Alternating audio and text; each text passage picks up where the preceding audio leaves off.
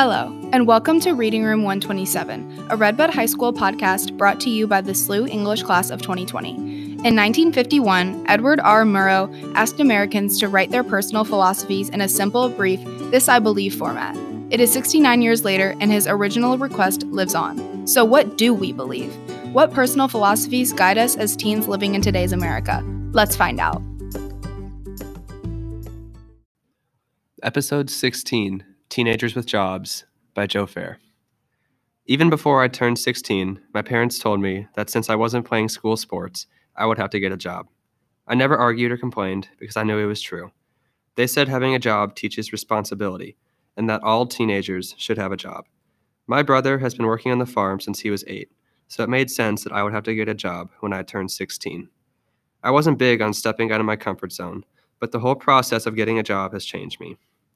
When I went in for my interview at IGA, I was a nervous wreck. It was about 2 weeks later that I got a call back from them to confirm that I had gotten the job.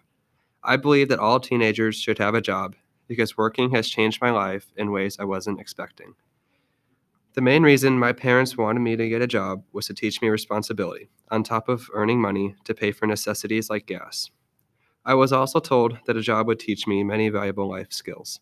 The first day on the job, I was already helping check people out and learning how to stock the shelves. Once I was ready to work on my own, I had my own cash register and was only working with one or two other coworkers at a time.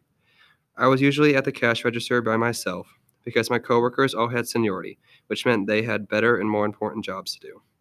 This was a stressful job because IGA would always get busy once people got off work, so I was constantly on my feet checking people out.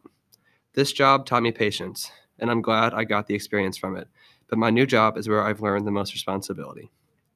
I left IGA after about 4 months, went to work at the YMCA.